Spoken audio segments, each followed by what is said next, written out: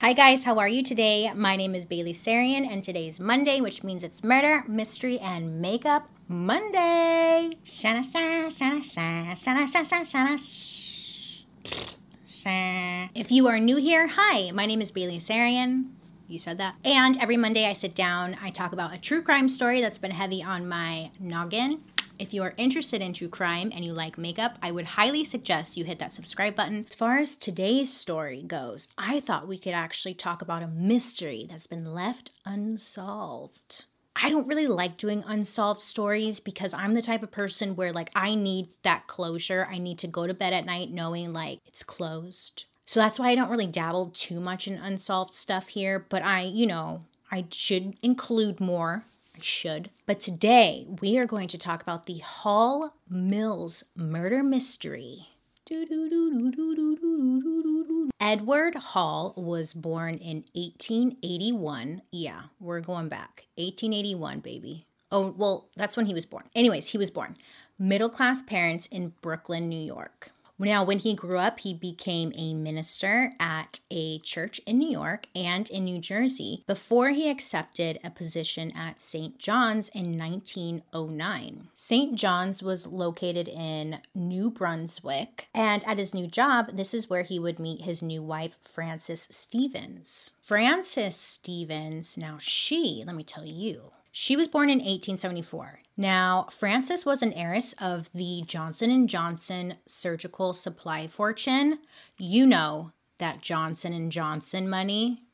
Now, it's said that Frances and her two brothers, Henry and Willie, they were worth, $2 million each. $2 million was woo, I'm rich. Because now it's $2 million. That's not even going to pay for school. It's said that Frances was a homely woman, a homely looking woman, which I think it kind of made me laugh. It's sad because I feel like it always comes down to our looks. But back then, if you came from money, you were expected to look like you came from money, And people would say that Frances, she just wasn't known for being beautiful. And one reporter commented that she was, quote, not fully unattractive, just not fully good looking. So that's nice. Frances and Edward, they were married in 1911. Edward was 30 years old and Frances was 37 years old. Now, naturally, everyone assumed that Edward was into this marriage only for money. It's easy to think that because Johnson & Johnson, hello, yeah. But after they got married, Frances and Edward, they moved in together and they moved into Frances's family home. Now, at that time, Frances's brother, Willie, also lived in the family home. Okay, so now I'm going to talk about another couple who was involved in this story. James Mills and Eleanor Mills. James Mills was born on the 27th of January in 1878, a long time ago. He worked as a shoemaker before becoming the janitor at the St. John's Church, the same church that Edward Wheeler, the man we talked about first, ministered at. And then Eleanor Mills, she was a soprano in the church's choir, and she married James at the age of 15. Eleanor was a prominent member of the church ladies group. It's said that she spent her time in church activities.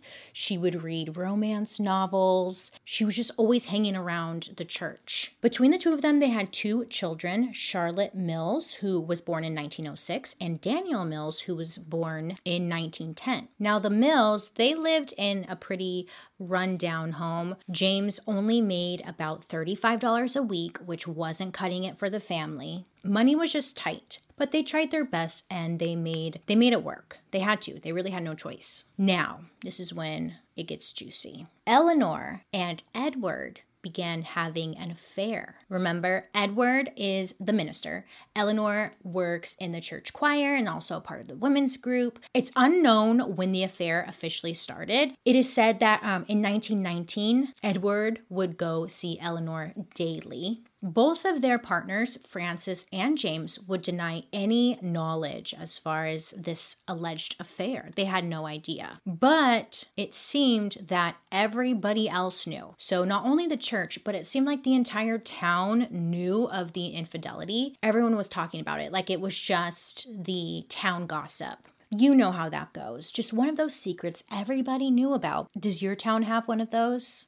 It's weird how that happens, isn't it? On September 14th, 1922, both Francis Hall and James Mills, they would find that neither Edward nor Eleanor had returned home. Normally, they would come home around dinner time, 6 p.m. Like, what are you doing? It's 2:30 in the morning now.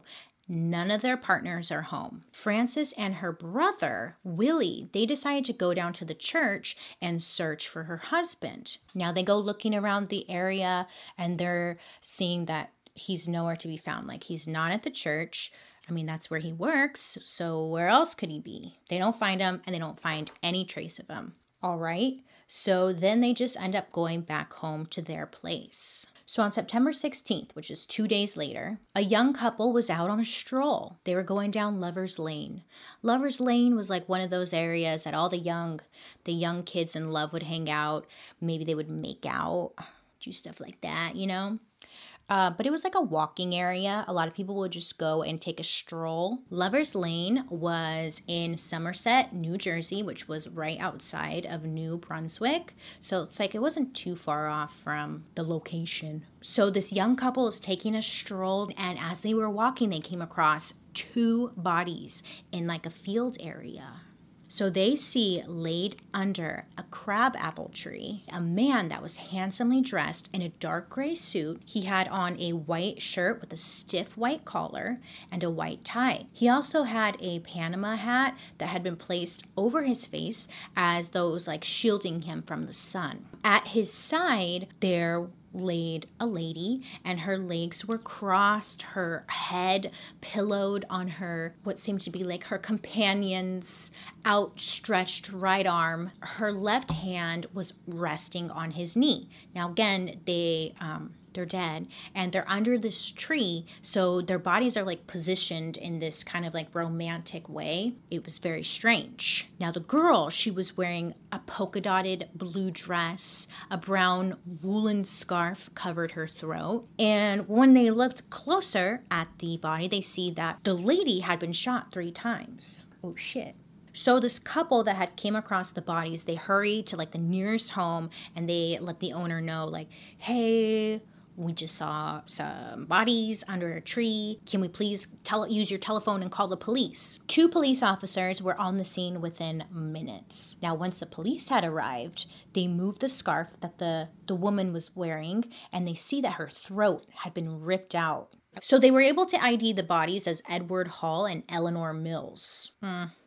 Now, littered around the bodies were pieces of torn up love letters. Allegedly, the letters had belonged to the 2 of them. Edward's business card was left at his feet, and due to the state of the wound on Eleanor's neck, police were able to assess that the 2 of them had been dead for at least 24 hours. For years, members of the church had whispered about the close relationship between the minister and the choir singer, but now that gossip was confirmed to be true because, again, around the bodies were like torn up love letters. They weren't torn up into like tiny itty bitty pieces, you know, so the police gathered these letters and were able to put them back together.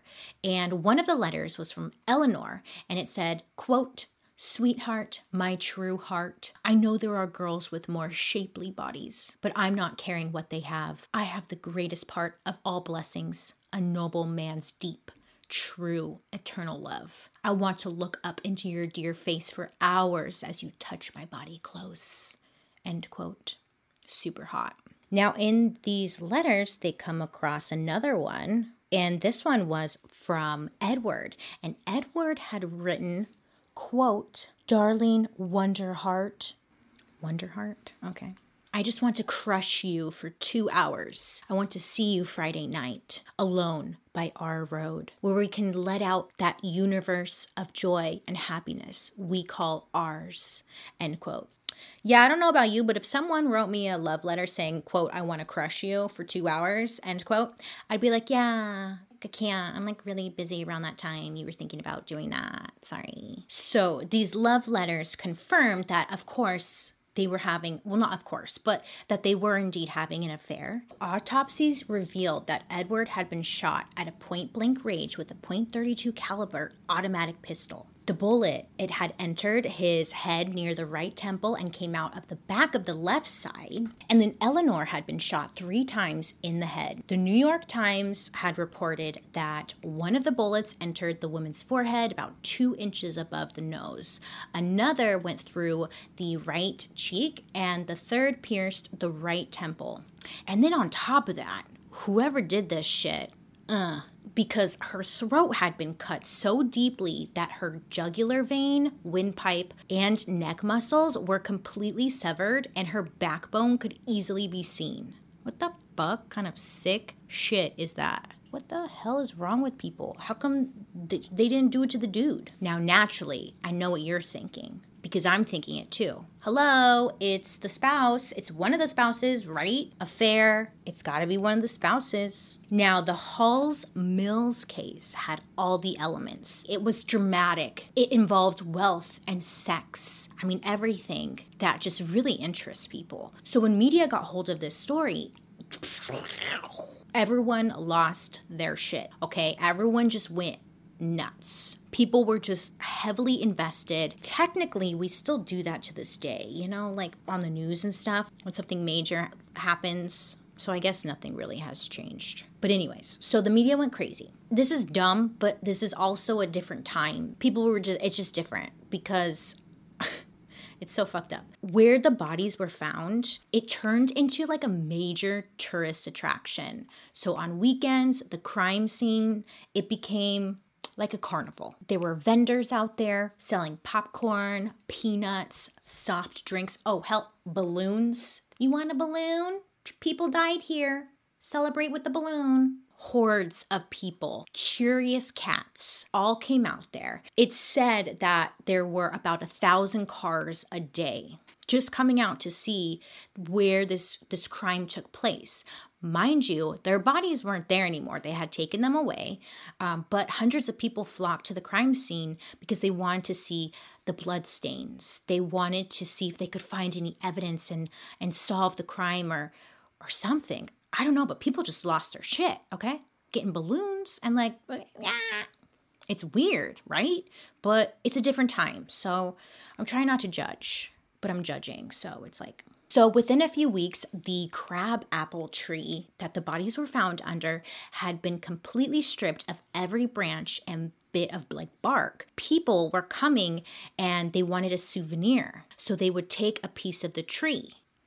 Yeah, I don't know. They were really excited about it. There was one person who took like samples of the dirt in the surrounding area and they put it in little bags. I don't think Ziploc bags were a thing yet. Did Johnson & Johnson make it yet? I don't know. They would put the dirt in like these little bags and they would sell it to people for 25 cents who were looking to take a souvenir and they couldn't take the tree anymore because the tree was destroyed. They took dirt at the crime scene. You guys, what the fuck? People are weird. We're a weird breed. So saying that people were obsessed is like an understatement. And then naturally, because people suck, even back then they sucked, these seller people would get dirt from different areas, put it in a little bag and be like, yeah, this is crime scene dirt, 25 cents. Now, the problem with like all these people coming to the crime scene and kind of making it into a show, it was interfering with the collection of evidence in the investigation because everything was literally being destroyed. And again, this is like the 1800s. No, it's not. It's the 1900s now. They were born in the 1800s. Okay, yeah, it's the early 1900s. Okay, so their ability to investigate crime scenes isn't that high tech. I don't even know what they do, how they solve crimes back then. It must have been very challenging because they didn't have any DNA yet. Stuff like that we really take for granted now, huh? I think that's why a lot of these older cases go unsolved because they didn't have anything to work with. Anyways, so initially, wow, I can't talk. Police did not question James Mills, Eleanor's husband, because they thought he was quote unquote dull. And they honestly thought he had nothing to do with the murders. He also had a pretty strong alibi. His neighbors had seen him at home and they heard him doing some woodwork. Now, these neighbors weren't super close with him, so they would really have no reason to lie. Now, Frances, the Johnson & Johnson girl, she had an alibi as well. She said that she had been home with her maid. The maid, of course, was like, yeah, she was here. I'm the maid. Police are stumped. They really have no other leads. They're like, we got nothing. Now, a few weeks after the bodies had been found, a 50-year-old woman, her name was Jane Gibson, she owned a hog farm right next to Lover's Lane. It was a lot of land at that time, so I guess she would kind of like ride around on a horse, not a hog, but she would ride around on her farm in her land area, and she could like ride up to Lover's Lane, which wasn't too far off. So she was on her horse and she was like riding around the areas, and she reported on the night of the killing to hearing gunshots. And then she heard a woman scream, Henry. Now, she believed that she had seen 2 men and 2 women at the scene before the gunshots. Now, when Miss Gibson, the hog farm lady, came forward, she tells like all this information that she heard that night. Once media got a hold of this, they, of course, went crazy. They were harassing this poor lady who came forward, and then they ended up giving her the nickname, quote, the pig woman in the papers. So anytime her story was referenced in the papers, they called her the pig woman. I would be so pissed. I'm like, really? I'm trying to help. What are you guys doing? And you're calling me the pig woman? Pfft. Now, in the media and whatnot, they were like just showing all this upset with her, like that, calling her a liar and saying that she's lying for attention, and just like attacking this poor woman who was just trying to help. If you remember, Frances had her 2 other brothers, Willie and Henry. The witness reported hearing a woman scream Henry before the gunshots. Police go back and they question Frances and her brothers, and they actually end up taking them in and arresting them. They go in front of a grand jury and they end up just letting them go because there was no evidence pointing to them at all besides the witness report. So the case gets dropped and they all get let go. For years, no one heard anything. Then in 1926, a man named Arthur. This Arthur guy, he was actually trying to separate from his wife at the time. The reason that he wanted to separate was because she kept secrets. Now, what kind of secrets was she keeping? Well, she was hiding information about the Hall Mills murder. Now, what could this random-ass wife know about these murders, you know? Well, this random-ass lady was the former maid of Frances Hall. Remember Frances's alibi? Arthur said that his wife had known that Edward and Eleanor had planned to elope. She knew Willie Stevens had a .36 caliber pistol, and they also paid this ex-maid $5,000 to keep her mouth shut. Media gets a hold of this, and of course, it just turns into a big story. So then the ex-maid, ex-wife now, she comes forward and she's like, no, my husband's lying. He's making all this up. He just wants attention. All of it's fake. But at that point, it was way too late. Arthur, her ex-husband, his statement had been pushed out by the press. So I'm sure the ex-maid, if it was true, she's probably like, oh, fuck. Do I still get to keep my $5,000? Because the media picked up this statement and it just got like crazy, police did actually reopen the case and go and investigate Frances Hall. I'm not exactly sure how it worked back then. Like, I'm assuming they didn't need hardcore evidence in order to take you into custody. I guess I should have looked into that a little bit more. My bad. But on July 28th, 1926, Frances Hall, she was actually taken into custody. After several hearings involving more than 50 witnesses, a lot of the people were just coming forward and saying that they heard something because they wanted to be a part of the story. What is with that? What is with people doing that? People do that all the time. Anyways, and the jury actually indicted her brothers Willie Stevens and Henry Stevens, as well as their cousin Henry. So there's 2 Henrys. So they're like, it's got to be one of the Henrys. We don't know which one it is, so we're just going to take both of you guys in. Okay, Cool. The trial turned into a complete spectacle. Main Street was littered with, again, a bunch of vendors, and they were selling refreshments. They were selling popcorn, trying to just sell whatever they can to make some money. Do you remember when they found the body, they found Edward's business card, which was left by his feet, and they brought that in for evidence. Prosecutors stated that the card had Willie Stevens' fingerprints all over it. This same card had been handled by curious visitors to the crime scene as well as police. I'm not kidding you. When they found the bodies, they were laying under the crabapple tree, right? They take the bodies away, of course, but they leave the evidence there. So the business card that was found by Edward's foot was left there, and then it was handed around. When people came to look at the crime scene, they passed it around. So everybody was touching it, which is not a good piece of evidence to have, but they brought it in anyways. Now remember the pig lady, remember? She actually heard something, and they dubbed her the pig lady, which sucks, but I can't remember her name right now. But they actually called her to come testify. Miss Gibson, that's her name, Jane Gibson. She actually was pretty ill. She was brought in from the hospital on a stretcher, and also a doctor and 2 nurses came with her. She was carried into the courtroom on a stretcher and placed on an iron hospital bed facing the jury box. It's like theater. During her testimony, her account of the awful double murder, her own aged mother sat in the front row of the gallery and would chime in yelling, quote, "She's a liar, she's a liar, she's a liar." Again, the media had set her up, Jane Gibson, the pig woman, as a liar and an evil person who's making this all up. Why? I don't know why they were so against her. They just didn't want to believe it. Anyway, so her own mom, she's being brought in by a stretcher, and her own mom is there she's a liar. What the drama of it all. Defense attacked Miss Gibson. They attacked her credibility, pointing out that she had gotten a divorce in 1898 for adultery. They questioned her morals and brought up the names of a few ex-lovers, trying to discredit her and make her out to be untrustworthy, which it was kind of working. So then Frances, the Johnson & Johnson girl, I want to be part of the Johnson & Johnson family.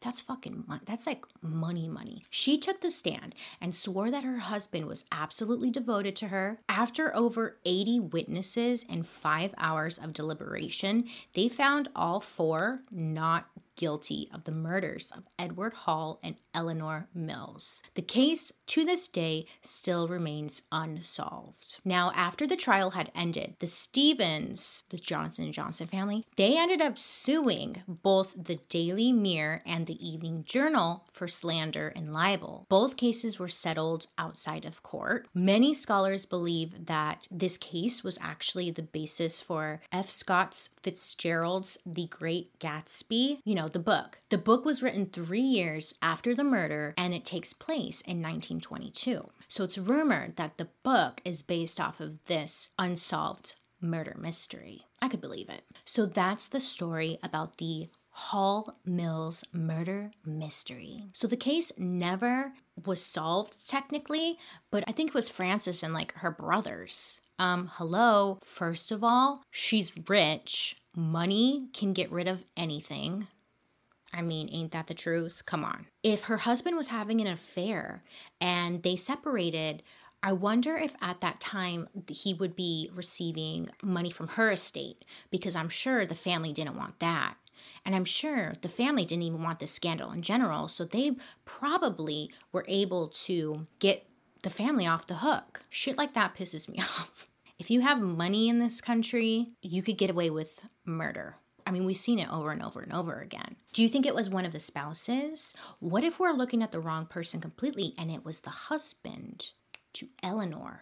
But what would that benefit him? I'm not sure. The fact that the bodies were posed seems kind of intimate and something that a random stranger wouldn't be comfortable doing, right? Or is that just me? And the fact that Eleanor's throat was ripped out, I mean, to the point where you could see her I shouldn't even cuss. Her neck bone, what?